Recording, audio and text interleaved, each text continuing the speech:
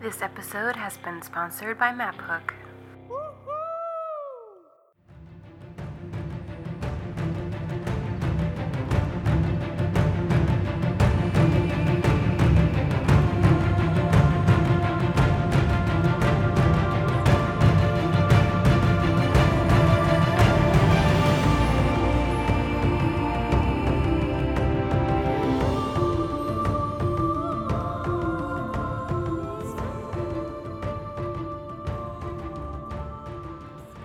Hello, and welcome to the Gray Area, where I dispense advice and give interviews on relationships between gamers. My name is Genesee Gray, and this is the 24th episode in a weekly series called Oddworld. Last week's episode was a discussion with me about listener questions and ramblings. Please visit www.genesee.com to add to the forum discussion on that topic and tell me your story. Today is Wednesday, June 29th, and today I speak with Jameson Durrell, the lead level designer from Volition, and Daniel, a game designer student from Quantum College in Australia.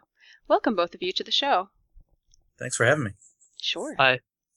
Before we get to meet you guys, let's do some news of the week. News of the week.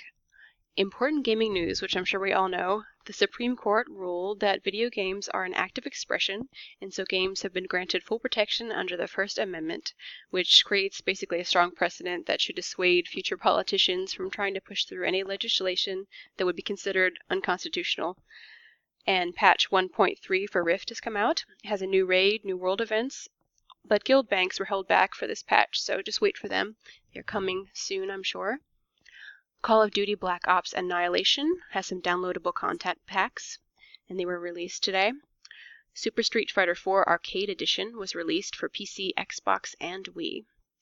So guys, what's your news of the week? What games are you playing? Well, I've got a couple, actually. The first one is that WoW is going to level 20 for free for everybody, as long as they want. That's pretty impressive. I wonder how long it is before they go free to play entirely. But for me specifically, I'm really happy that Angry Birds is on Windows Phone 7 now. So I can finally play it. You couldn't play it before? You were left behind? That's right. Aww. I was neglected. I like the Angry Birds Seasons. That's a favorite in our house. Ah. Yes. So Daniel, what are you up to lately? Somehow you sound like you're dreading what I'm saying. I know what you're going to say, and I don't like that game, but go ahead and say it anyway. Okay, so I'm currently playing Assassin's Creed Brotherhood, only so I can catch up for Revelations when it comes out later this year. What else? I'm playing Rift, Terraria. I don't know whether you've heard about that one. It's on Steam.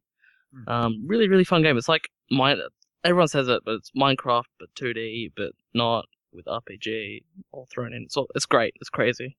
What else? WoW's got the new patch out. Yes. 4.2 is coming soon, isn't it? Next week? No, I think it's already out. It just came out? Yeah, I downloaded it on Tuesday. And I've been playing Witcher 2, which I find really interesting, yeah. Okay, very good. Very good. So let's move just a little bit to Red Faction Armageddon. For those who haven't played the game yet, can you tell us a little bit of the backstory for that? Yeah, sure. So it's the sequel to Red Faction Guerrilla, and it's actually the fourth in the series. And what we've kind of done is taken, it's 50 years after the events of Guerrilla, and you play as Darius Mason, who's the grandson of Alec Mason from Guerrilla. And essentially what's happened is there's a cultist sect led by a guy named Adam Hale, who is basically trying to destroy the terraformer on the surface. And when that happens, everyone is forced to move underground. So civilization rebuilds everything underground in these various types of cave environments. And then later in the story, you'll find out that there's an alien force that's unleashed on Mars, and Darius is doing all that he can to stop that threat. Nice. I admit, I've done quite a bit of research trying to make sure that I got the family tree correct, and watched Red Faction Origins today as well, which was quite good. Oh, by God. Yeah, I'd missed that on the Sci-Fi Channel.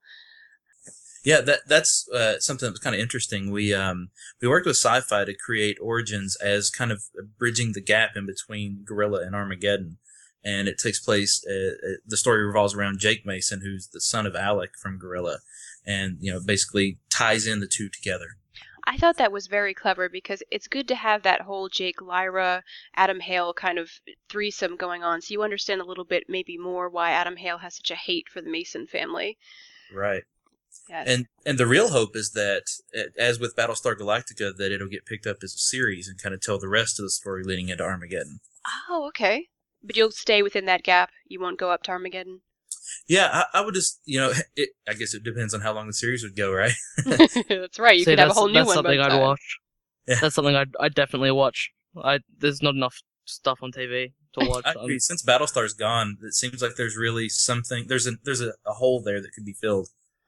Oh, especially in Australian TV, it's basically dance shows and cooking shows. And like, don't get me wrong, I'm a great cook now, and I can dance. I can bust a couple of moves, but there's nothing that really I don't know whether you've seen Merlin. Yes. The we're series. sort of we're a little bit behind in that, but I think we're at season 3.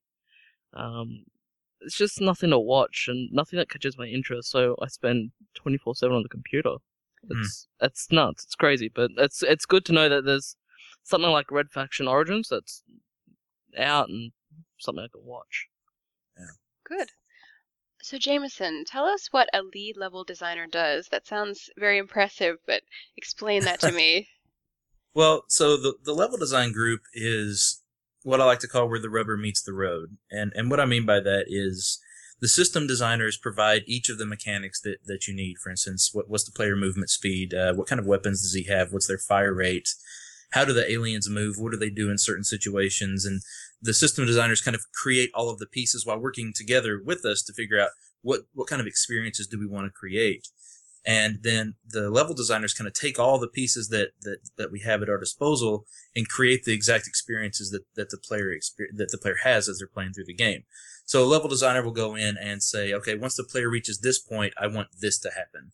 When they turn this corner, I want them to get attacked by these aliens or whatever from these particular points. And what we're really trying to do is create individual experiences that are memorable for the player and tell the story that we're trying to throughout the way that they play through the game. Now, for me, what I did as the lead level designer was I had to look at the game a little more broadly. And, I was trying to make sure that we were achieving all the goals that we wanted across the game. Then I would assign individual levels to the other guys and work with them closely to make sure that the kind of things that they wanted to do fit in the scope we were trying to complete and make sure that everything was cohesive across the game and make sure I was giving them the kind of direction they needed to make the levels as good as possible. Okay. So you have a lot of different people coming to you and you're grabbing bits of what they're saying, and it sounds like you're creating kind of a map of how everything's going to flow. Yes. I'm understanding that. Yeah, that's a big part of it. As looking at the game as a whole, I've got to have my eyes on all the pieces, even things like, cinematics are going to play here. We're introducing new enemies here, so we need to build something around that. And, just making sure that the flow of the game is cohesive and hits the right beats and make sure that the player has the right types of ups and downs and lulls that they need to feel like they're progressing through, they're exciting, but they're also getting the kind of breaks they need mentally. When you imagine that, are you thinking of it like a first person as you're walking through the world, or are you kind of looking at it like a God mode where you're looking down and seeing it below you, kind of in 2D? Yeah, you kind of need to do a little bit of both. And so whenever I'm talking about the player experiences, I encourage the guys to talk about, what would you feel? What's the emotion that you'd be looking for as a player to receive from this scenario? And you got to kind of think about, what's going to be frustrating to the player, and thinking wholly about what the experience will be when someone is actually having it there. But top down, you've got to think about as well, even from starting simply to a top-down paper map of the area that you want to build.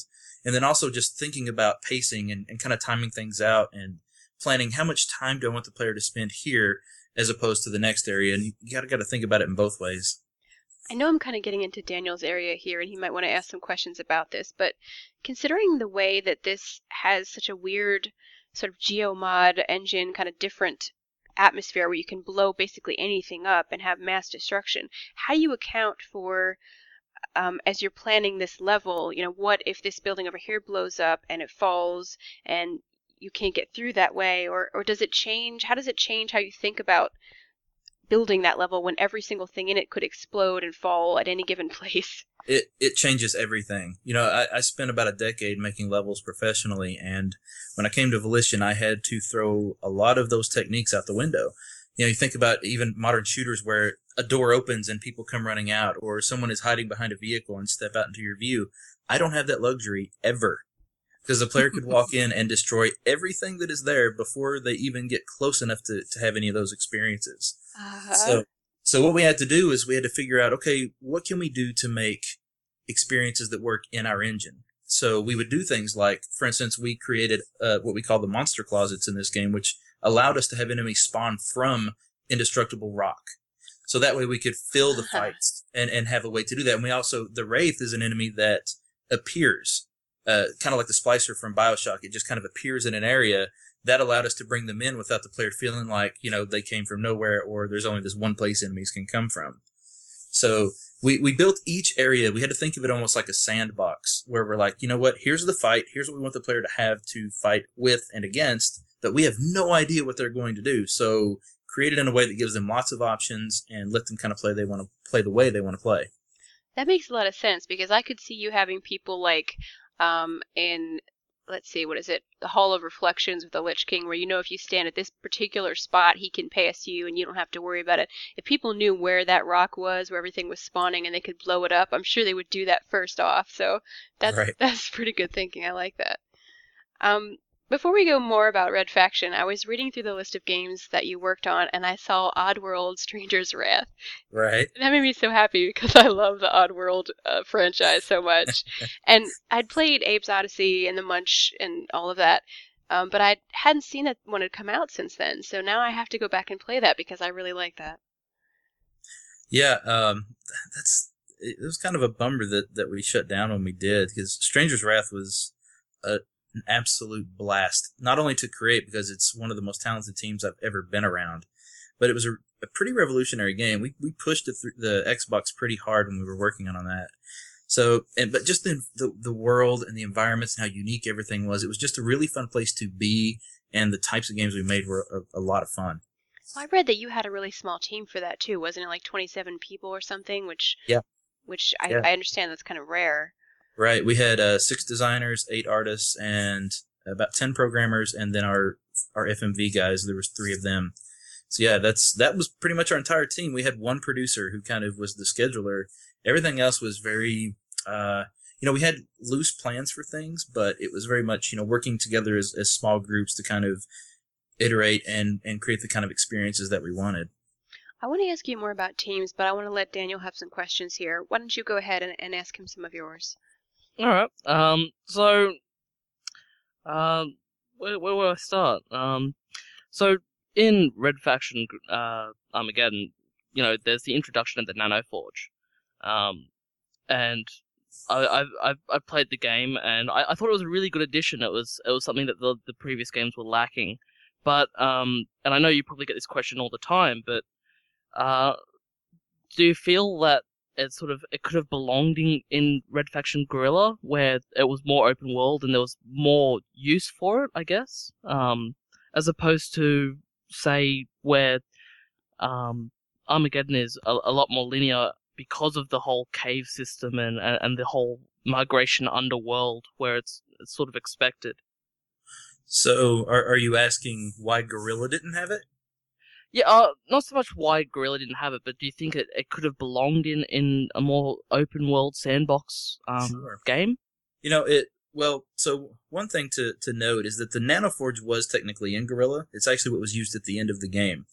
And so what we decided to do was kind of take that and tell the story that over that 50 years, more of its potential had been unlocked, which now gives Darius the kind of things that he has now.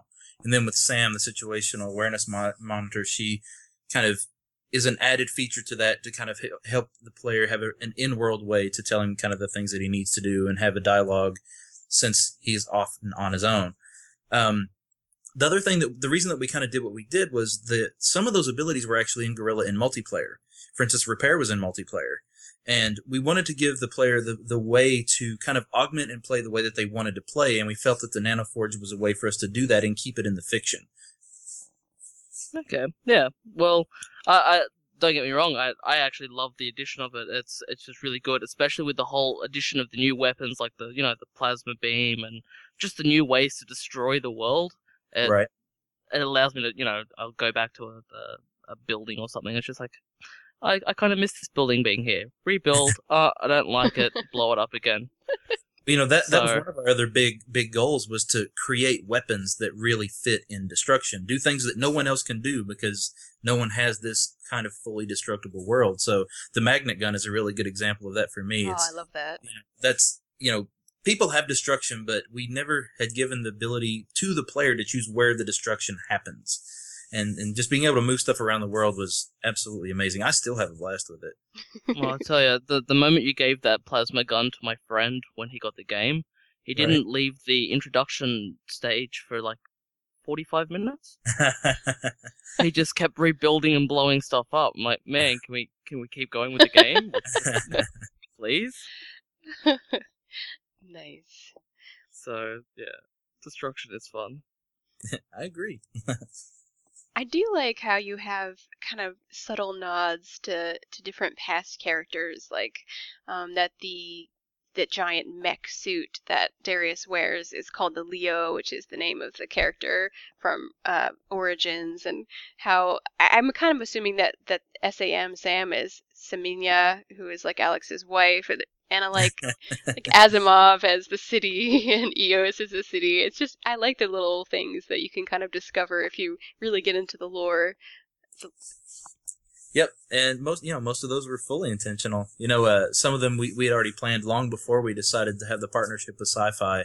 As far as like Sam, but then we worked really closely with those guys as they were developing the movie that you saw, and they got all of our assets, they got our entire world Bible, and they really built it to make it fit into the universe. So it's great. Nice. Let's go back to teams a little bit. We were talking about the small team that you had with Oddworld. What was the team like for Red Faction Armageddon, size-wise? We topped out around 92, I believe. Okay. So it was a pretty standard AAA sized team. That comes with its frustrations, especially when you get too many people too early, because you don't want people to be doing things that are not quite planned out yet, or there's still a lot of iteration, especially early in a project. When you've got builders on your team, it's really hard to keep them doing things that are actually going to be utilized. But one of the things we did to kind of help keep the small team feel with our team was we did what we called the pod structure. So each of the missions had a level designer, an artist, and a programmer that was assigned to it, and they would sit together and work as a small group. And that allowed them to communicate more fully and make sure that they were kind of working together to create the best experience possible from all different perspectives. I'm kind of surprised that they don't bring you in first as the lead level designer and kind of let you begin and get about halfway through before they start worrying about artwork and cinematics and things like that. And I don't know. Oh, we do. Yeah, do. Absolutely. We do that. Yeah. I mean, we have to have so much of our planning done before we start any kind of iteration, but you kind of have to have a little bit of a balance too. Like as we're trying to figure out, what is the story? What are our levels going to be? What kind of key pieces do we feel like we're going to want? Anytime we can pick those things out that we're pretty confident in and let someone start prototyping it and getting a feel for it, then that's something that, is a win for us. Ideally you have a really small team at the beginning that creates the plan, but when you start, sometimes you can't help the fact that you have to have more people earlier, and then you just kind of have to figure out ways to make sure that people are being productive as much as possible. Do you usually have a team already chosen to work for you? Kind of take me through the process at Volition when you're given a new game, I guess. Well, I can kind of tell you what I'm doing right now as far as that goes. So I'm the design director on my next project. And right now there's just a handful of us who are kind of the core leads, figuring out, okay, what game is it that, what are we going to do exactly? How big does it need to be? What kind of scope are we looking? What kind of features do we want? And basically at the very beginning stages of figuring out what is this game going to be. And then as we kind of move on, the rest of our leads will move on, and we'll start to get the plan kind of loosely fleshed out. But then once we start getting the people that are going to be implementing things, then we talk closely with them and let them get their input in and let them put their own flair on it. We try to keep things more direction and project level based, where we're basically saying, okay, we want a mission about, someone stealing something and you need to go to get it back. It needs to take place in this type of environment. It needs to be about this long. These are the enemies that you have, and maybe you'll introduce this one.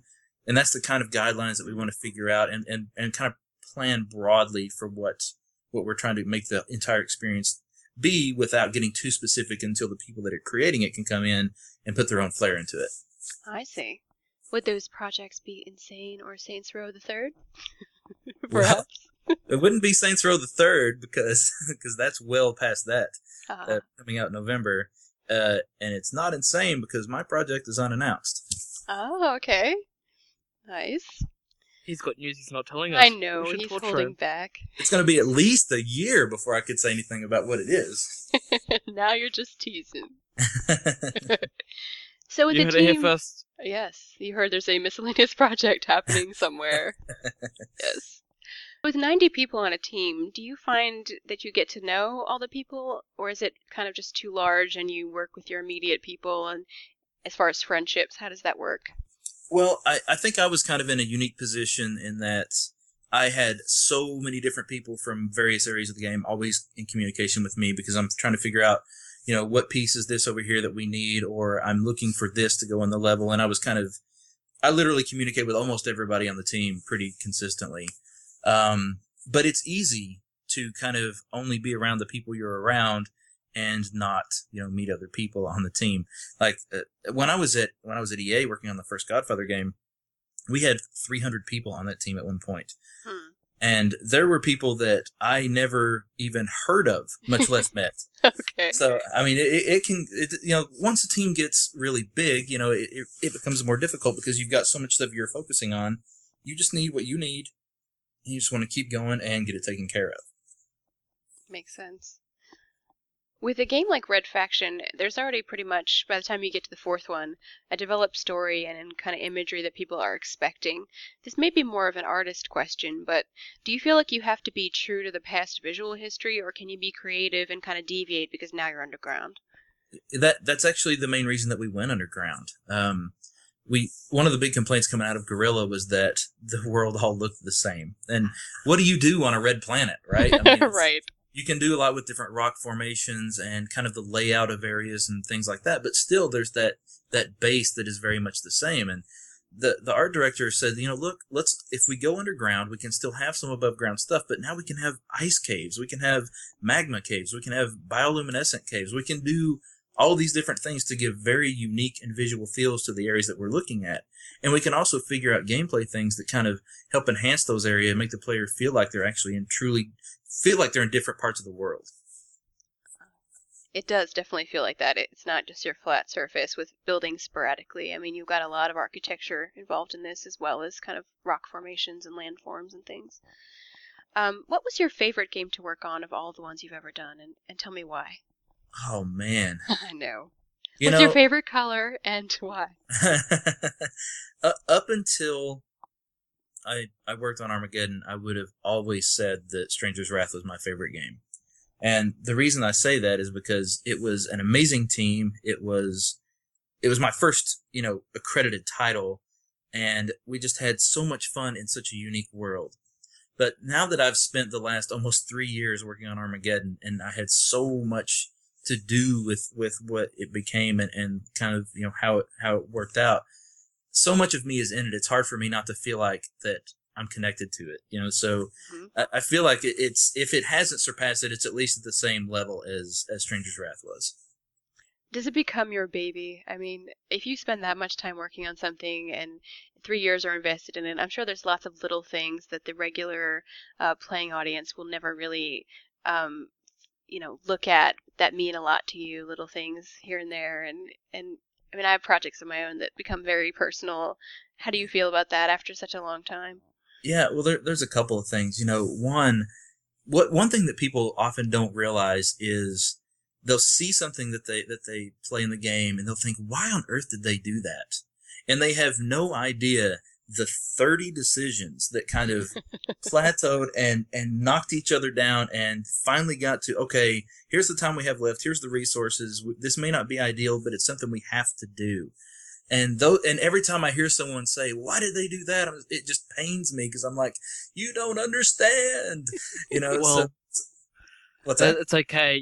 I can actually relate with you because, like Genesis said, I'm actually a student in game design, and we've gone through a lot of sort of that sort of stuff. We've built actual games, and then we've presented it, and then we've had students and lecturers gone, "Why have you done that?" And we've sat there and gone through 15 different decisions to say, "Well, we should have it like this because we want this to fit in with this," and yeah, Right. you do have people out there that understand exactly where you're coming from. Right. With an So you're unlimited not amount of alone. resources and an unlimited amount of time, it might have been slightly different, but this is how it had to be because of If this. only we were Valve.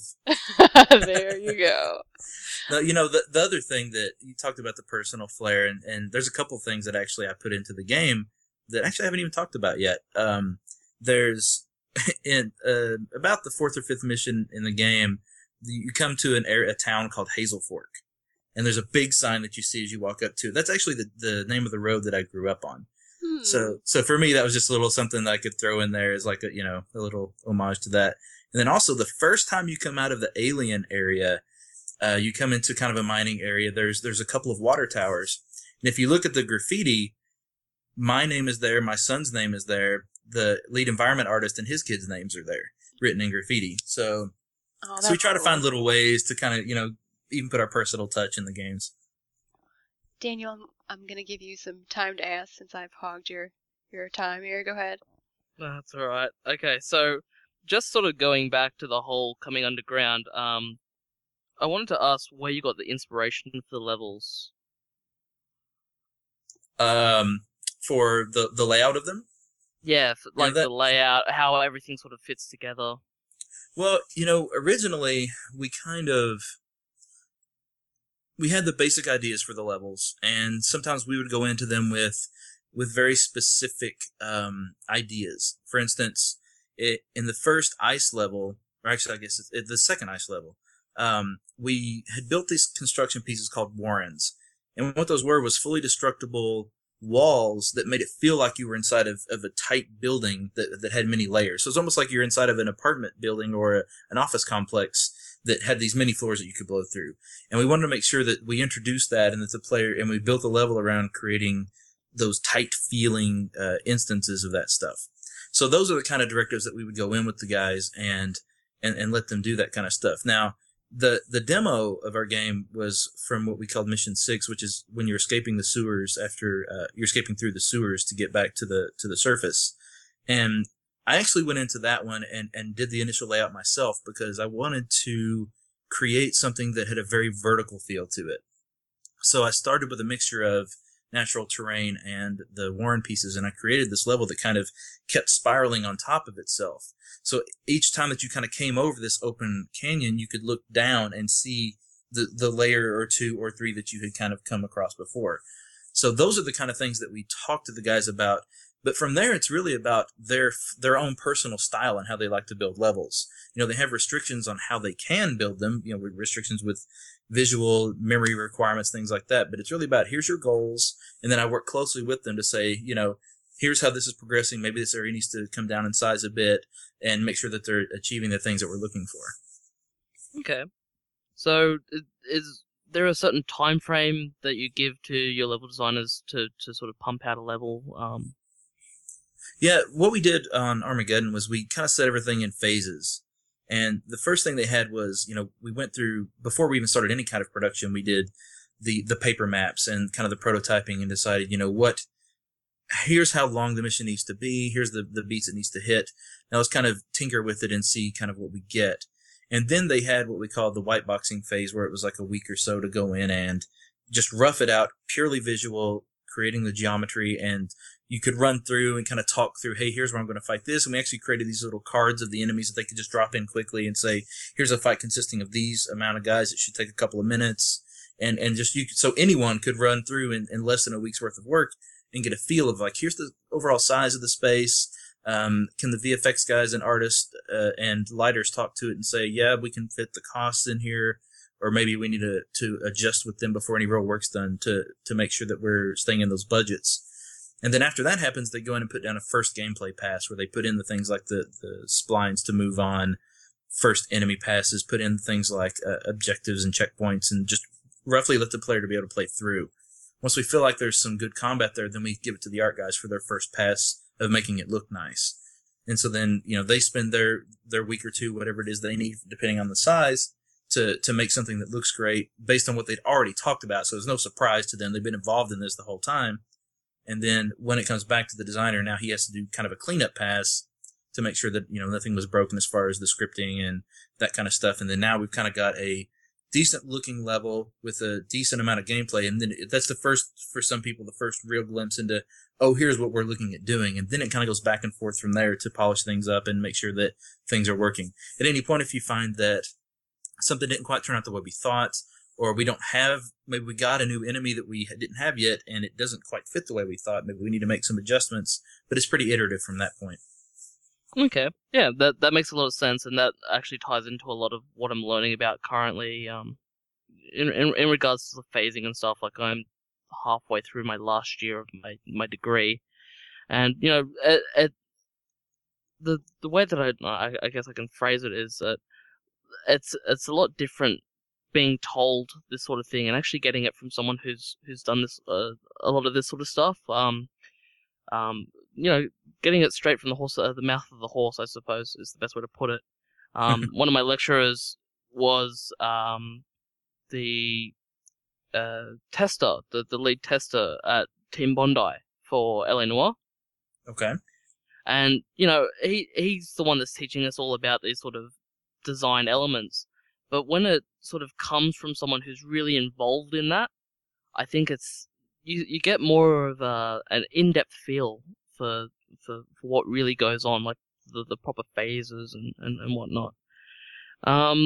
Another question for you. I've been reading your blog ever since Genesee put me onto it, and you mention episodic content, and whether it's the future.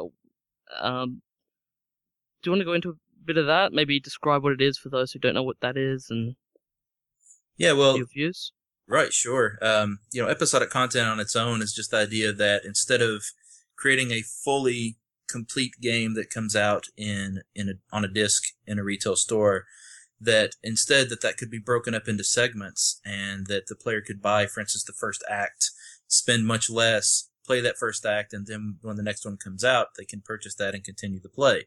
This is a model that Telltale Games uses for all of their games like Sam & Max and the Monkey Island games that they've started redoing. And to me, it's a really interesting thing from a couple of perspectives. Because one, I think that you could get more people to try your game at a cheaper price point, and you've made much less content at first. So let's say we took Armageddon, and we only built the first 3 missions, and that cost of development comes down drastically.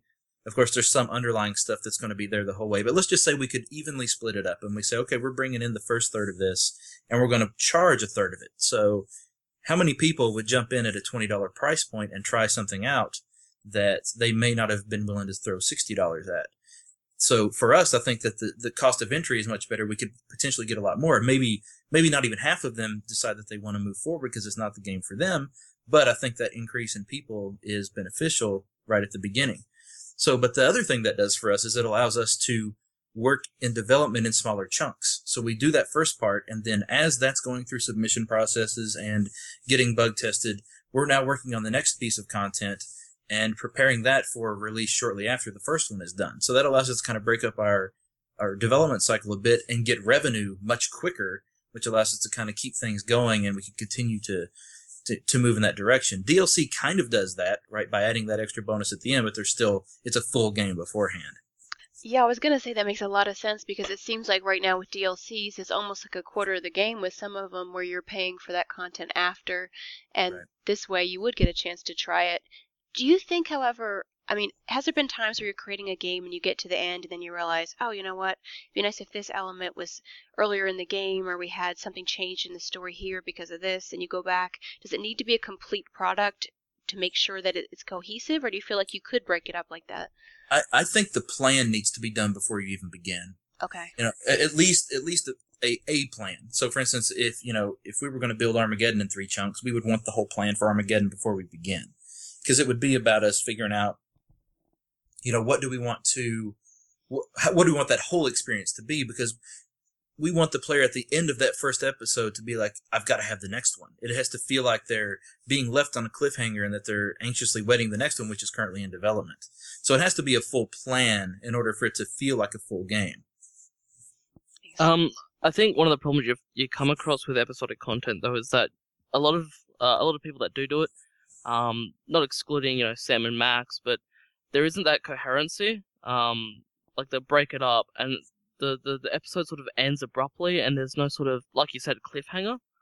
And that sometimes can get a little bit jarring. I think Tomb Raider, they had a little bit of that in there as well. They've done a couple of episodic releases with their games. It was an article I was reading some time ago, and it was just a little bit jarring. So what would you say is probably the best way to get around that? I mean, you said have an entire plan, but would you have that plan that would incorporate the episodic content and say, well, this is how we'll end this game and go into the next? Yeah, you have to. And that's where I talked about the cliffhanger, because I feel like you almost have to have each of the episodes feel like it's an entire television episode. And if you think about something like 24 or one of those things, they had the entire episode of a season of 24 planned. Each episode kind of told its own story, felt like it had a little bit of self-contained, it felt self-contained on its own, but then at the end of it, you're ready and you want that next one. That has to be part of the plan. You have to make the player feel like they want more, or else they're not going to want to continue. Very true. Okay. Yeah. Okay. Another question: player reward. Now in Red Faction Armageddon, do you think in destroying buildings sort of was rewarding to the player? Do you reckon?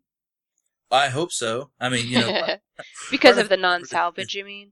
Yeah, that's part of what we wanted to do. Is one, I feel like it's just fun to do, but it's also very important to make sure that the player feels rewarded for doing the things that you want them to do. And with our game being about destruction, we felt like we wanted them to yes, it's fun, yes, it's cool, but I'm also feeling like I'm advancing by doing so. I guess it's a really fine balance that you need to strike with reward. I mean, determining what gives what reward or what punishes the player for doing something wrong requires some sort of finesse. Do you spend a lot of time balancing those sorts of things and determining what rewards the player should receive? Yeah, there's a lot of balance to that. You have to kind of, you go in with your initial perceptions of like what would the player like to do, how often would we be divvying things up for them to get as reward, and we even had like, okay, here's our plan for all the upgrades that the player can have. Now, how do we want to divvy them up? Not only based on how often the player should get rewarded, but also from a balancing standpoint and difficulty. So you've got all these perspectives you have to look at it from and make sure that the player is having fun, getting rewarded as often as they need, but also that the challenge remains and that they feel like they're not advancing too quickly for the game. We're talking about rewards. Something that kind of ties in with that, I feel like, is consequences as well. And I was reading your article on your blog on emotions that are triggered by events in games and things, and I was reading how you were talking about Eris in Final Fantasy, her dying being, and I totally agree, because I've said that on podcasts before, where it broke my heart when Eris died and I could not finish the game. And Daniel and I are currently playing Fable 3. We just started an evil character because we completed the good cycle, and there is that quest to kill the artist and allow the person to get a higher value on his paintings. And you were Right. talking about how you'd killed him, and then your little child in game came and was saying to you, "Daddy, why did you kill that child?" Not only did she say it, but she kept saying it every time I saw her. And I have a 7-year-old son, so that even hit me even harder. Oh, can you think of any other games where a major decision has consequences that kind of come back to haunt you or really hit home emotionally? Oh man, nothing else particularly comes to mind, But the reason that I gave those two examples in the blog is because one was something that was completely out of my hands, right? Mm-hmm. And it was something that I felt they had woven a story that attached me to a character, and ultimately I'm sitting there thinking, these two are going to fall in love. I'm going to have this character forever. Awesome. And that gets destroyed. And that not only did that happen that way, but I'd never seen that in a video game at all at that point. So that was pretty devastating, but it was something out of my control. And that's why I brought up the example of Fable 3, is because this was a choice that I made.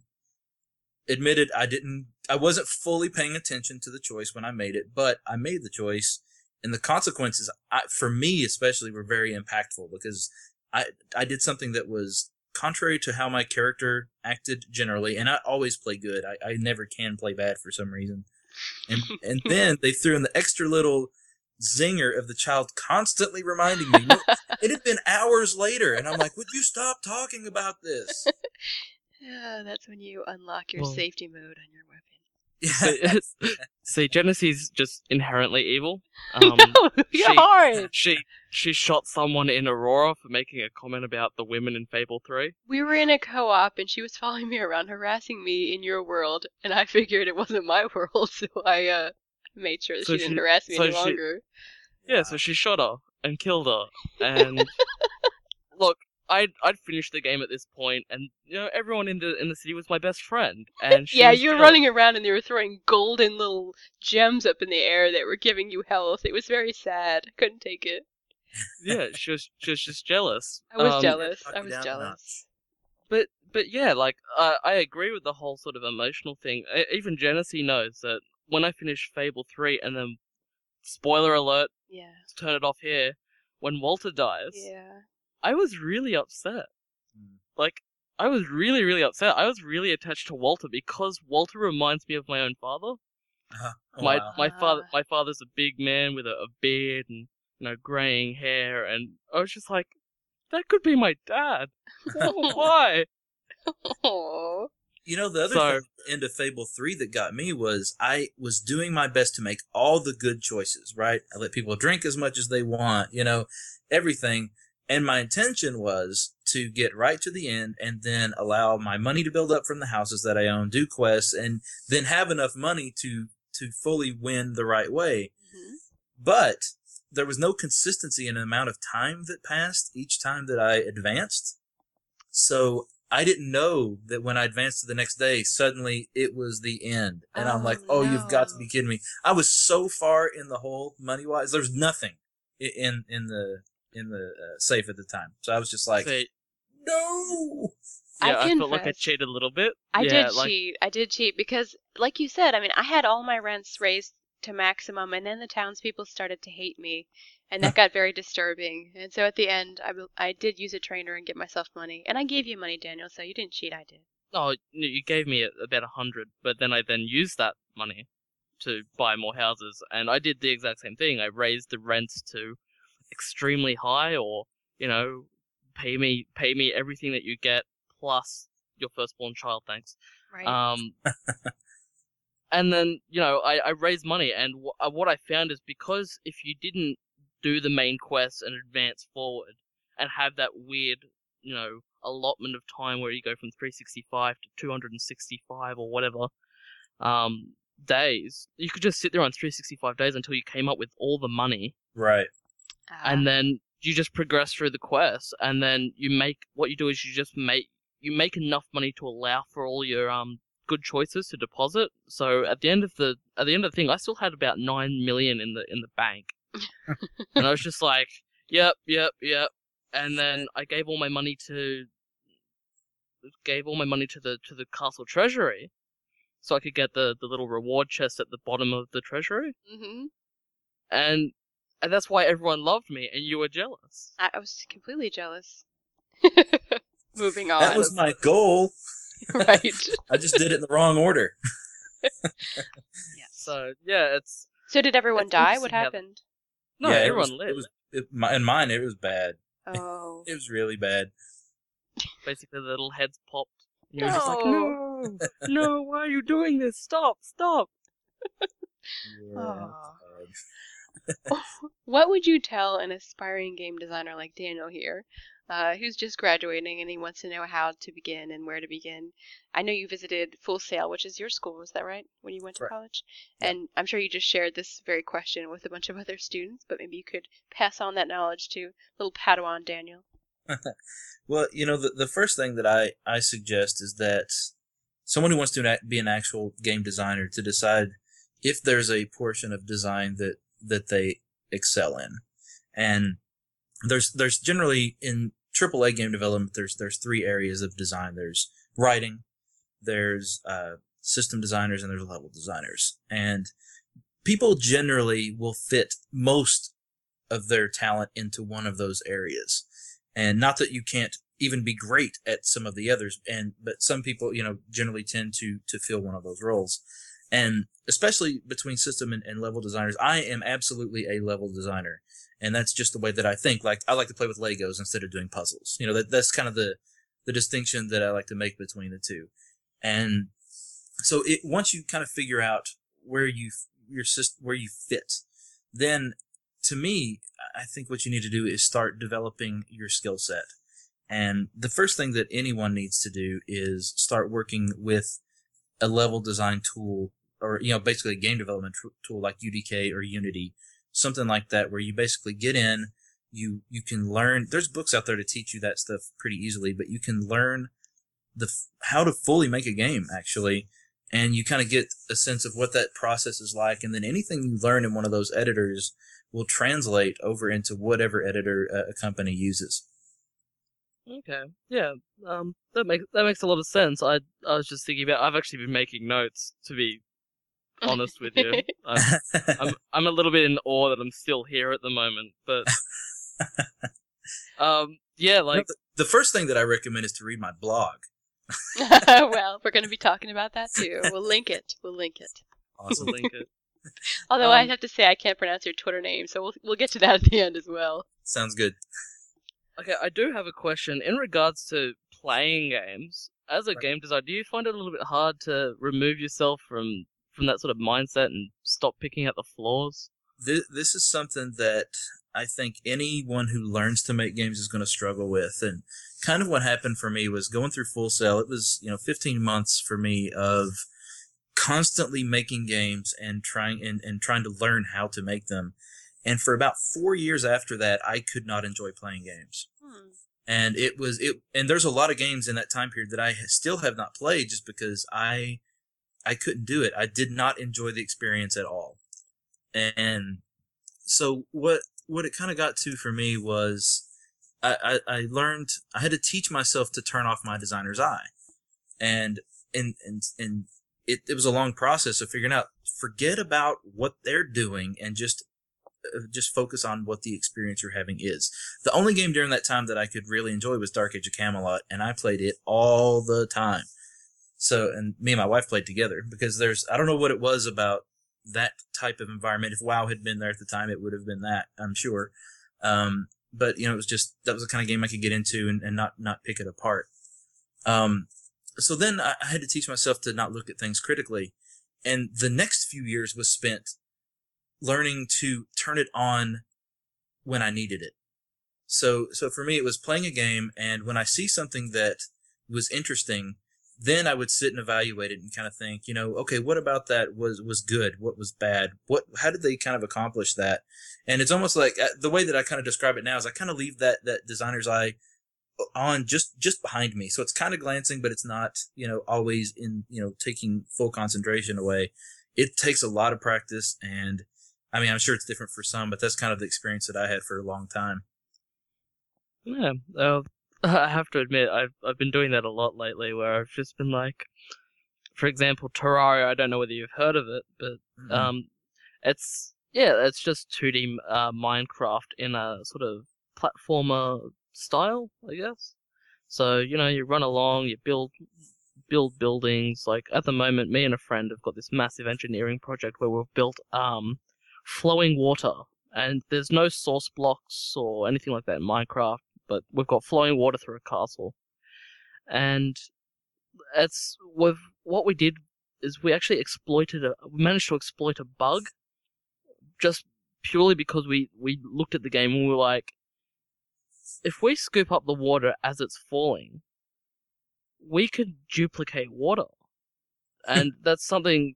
And we managed to fill a massive tank. This is something that would have rivaled a small lake.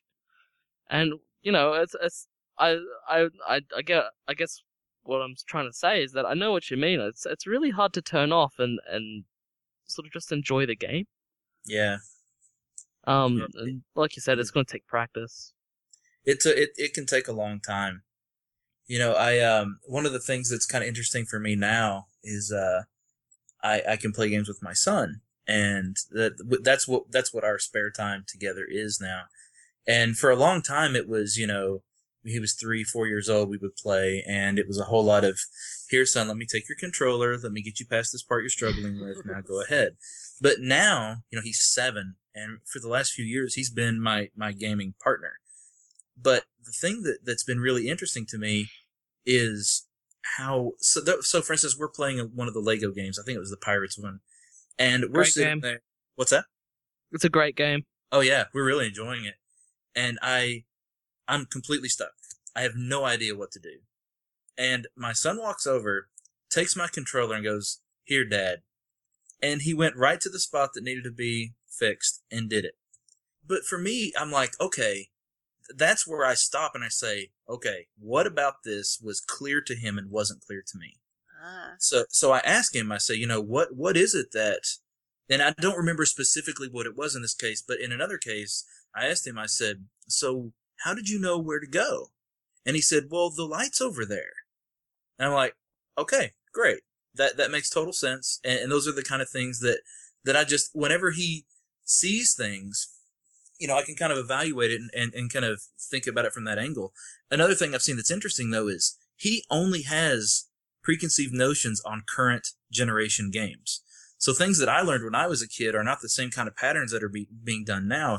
He's picking up on things that are normal to him that I still struggle with at times because it's something I'm learning about the way we make games today.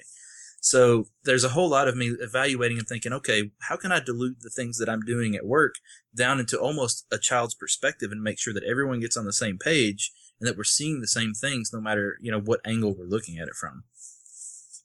That's really good because I guess you have to think about the future where, your target audience might be, 25 to 35 or whatever now. But, as we all age and you keep making games, you're going to have to think about, your son is going to grow up to be that 20-year-old. You want to make games that relate to the things he's seen as a child and the things that are natural to him and keep current with that sort of thing. So very cool. Let's get ready for questions. Let's move on to a listener question. I'm going to read a question from a listener and then give my perspective. And if you guys could chime in after that and tell me what you think, that would be good. Cool. Abba asks, I own a Wii along with Wii Fit, but the Kinect and its games got me interested. Dance Central, Your Shape, Fitness Evolved, and EA Sports Active seem like good workout games. With the Wii, there's the Wii Balance Board, remote, and nunchuck.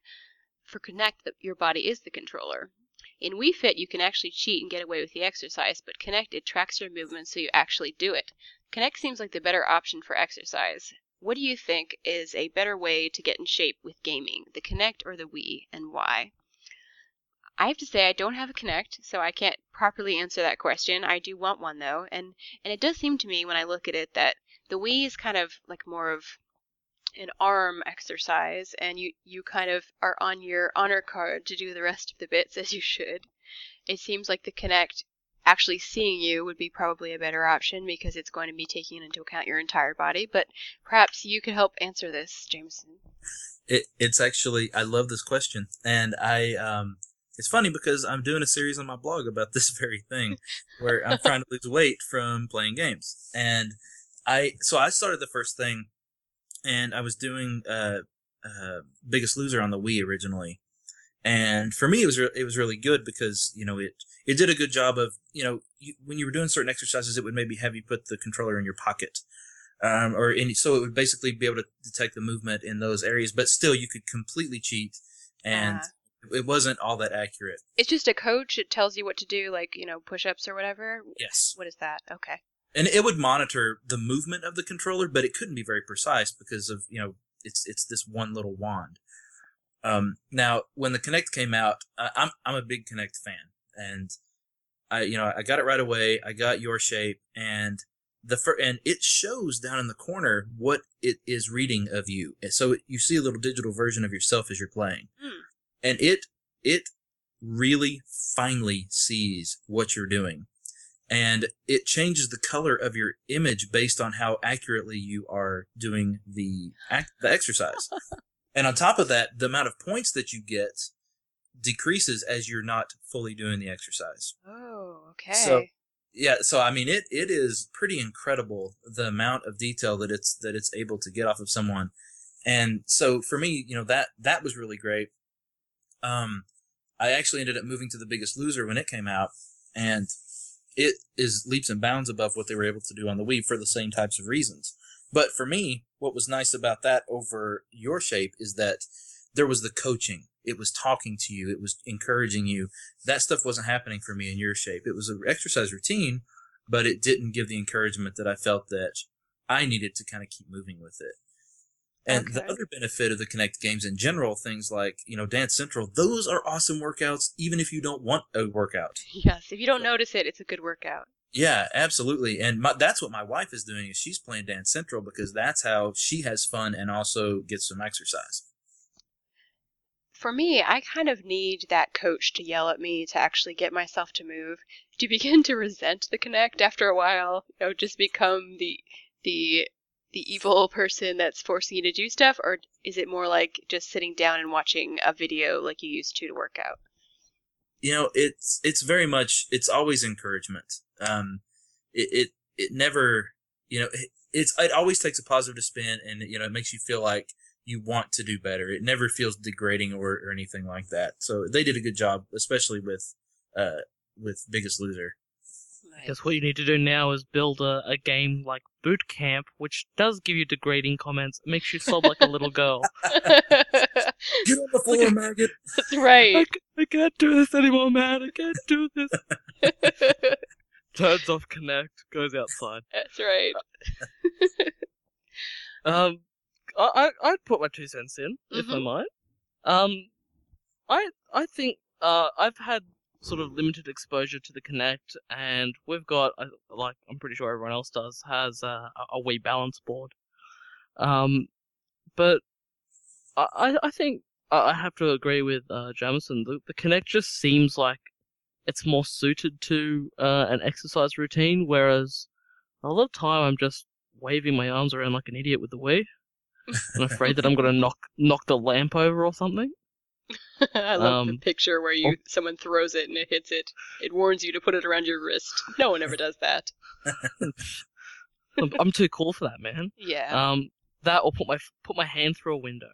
So I mean, from my opinion, go Kinect, because Wii is a health hazard.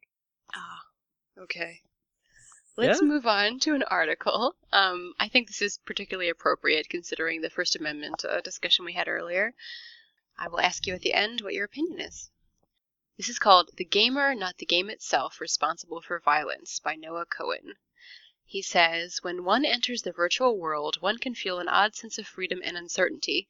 Video games today have grown to newer heights, and the virtual world has become more intense as a result. Often criticized for the harmful effects on their users, violent and sexual video games have become increasingly popular over the past few years. According to FamilyMedia.org, game environments are often based on plots of violence, aggression, and gender bias. Many games, such as Grand Theft Auto and Halo, we've heard, fall into that category, and it continues on that vein, basically.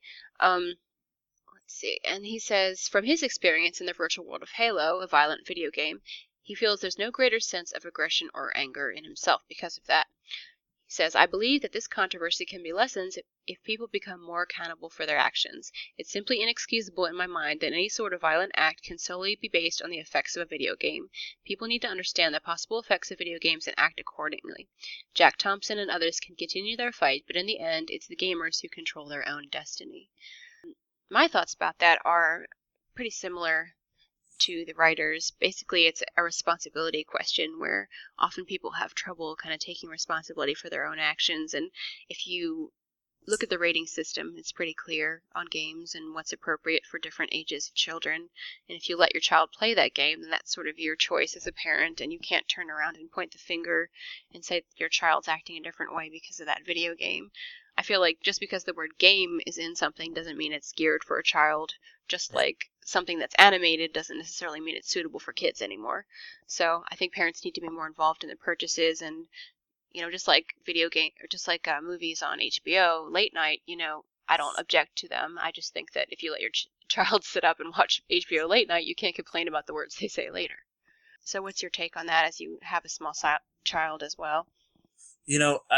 The analogy I like to make is alcohol. Because imagine there's a 6-pack of beer, and everyone has it available to them. Some people are going to drink different amounts of that alcohol. And let's say everyone drank even the same amount. Their reactions to that are going to be different. Some people, when they get drunk, get angry. Some people get happy. Some people get huggy. I think there's a whole lot of variance in how people react to things and what they allow themselves to do. And, even so, some people are going to drink that whole 6-pack and then ask for more. And it's not the product that's always the problem. I think a lot of it has to do with how you react to that product. This is something that comes up a lot at college. As you might or might not know, Australia doesn't have an R18 rating yet. So a lot of the games that we get into Australia are sort of have to be sort of dumped down, I guess, or the content has to be changed so it's suitable for an MA15, which I think is our highest. But even that is still quite violent. But the what people need to distinguish is that you've got your game world and then you've got your real world, and it doesn't necessarily translate across from one to the other. So someone who, for example, I won't use names, but a friend of mine, he likes to go the all-out evil route, slay everybody, get really violent, bloodshed and the whole bit. But in real life, he's a really nice guy, and I just don't think that there's enough proof, or there's not enough evidence to say that violence from games is causing people to become more violent in the real world. And I think those small cases that do occur, you've got to look at, well, did they have an underlying problem already? Right. That was sort of compounded by the game, by playing this game. Did it trigger something? I mean, there's way too much to go into. I mean, unless we had another hour and a half to discuss it and look into it, it's just such a big topic. But my opinion is that I don't think games are causing kids to become more violent. It's just, I guess it's just sort of the times that we live in now, with everything that they're exposed to. We're more desensitized to what's going on. The whole war thing and the violence that we see on TV sort of pulls us away from that. I mean, I don't have a child, but I have a small cousin that I think of as a little brother, and I don't want him to see these sorts of things and end up becoming desensitized to it. I think you need to have common sense, and common sense is what reigns in this sort of topic. Yes, that makes a lot of sense. I mean, if you put your child in front of violence for 10, 12 hours a day, they may become violent, but that's not about the game. That's about having some sort of balance in their life and having other things, besides just constantly playing. Another angle to look at is games that allow people to, violent games can be an outlet for people, and can be a way for them to take those frustrations out and calm down and not feel like they, have those things building up inside of them as well. Example, Postal. That's the only kind of Postal we want happening. That's right. Anything else either of you would like to say before we close? We're kind of getting toward the end here. Not really. I don't think so. Except it's raining outside. Randomly good to know. You're welcome. I would just say I've had a good time. This has been a lot of fun. Excellent. Well, thank you so much for coming on. It's been a treat to talk to you. Oh, thanks. A thank you to Jameson and Daniel for being on today. You can read Jameson's blog and hear his thoughts on things as they're created. I will link to that site on Genesee.com, and you could also follow him on Twitter, and I'm going to spell it for you, at SIAWNHY, Sean He? It's actually Scion High. Scion High, okay. And Daniel you can find sitting in his room alone, madly studying. Or actually, you could find him on Twitter, but he'll have to tell you that because I don't remember. What is your Twitter, Daniel? I actually don't remember either. But See, back could- to the we could sitting in your room alone. I do a lot of that.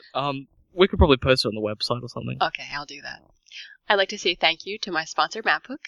If you'd like to support the podcast, please click on their icon at Genesee.com or join the Gray Area Podcast group on MapHook.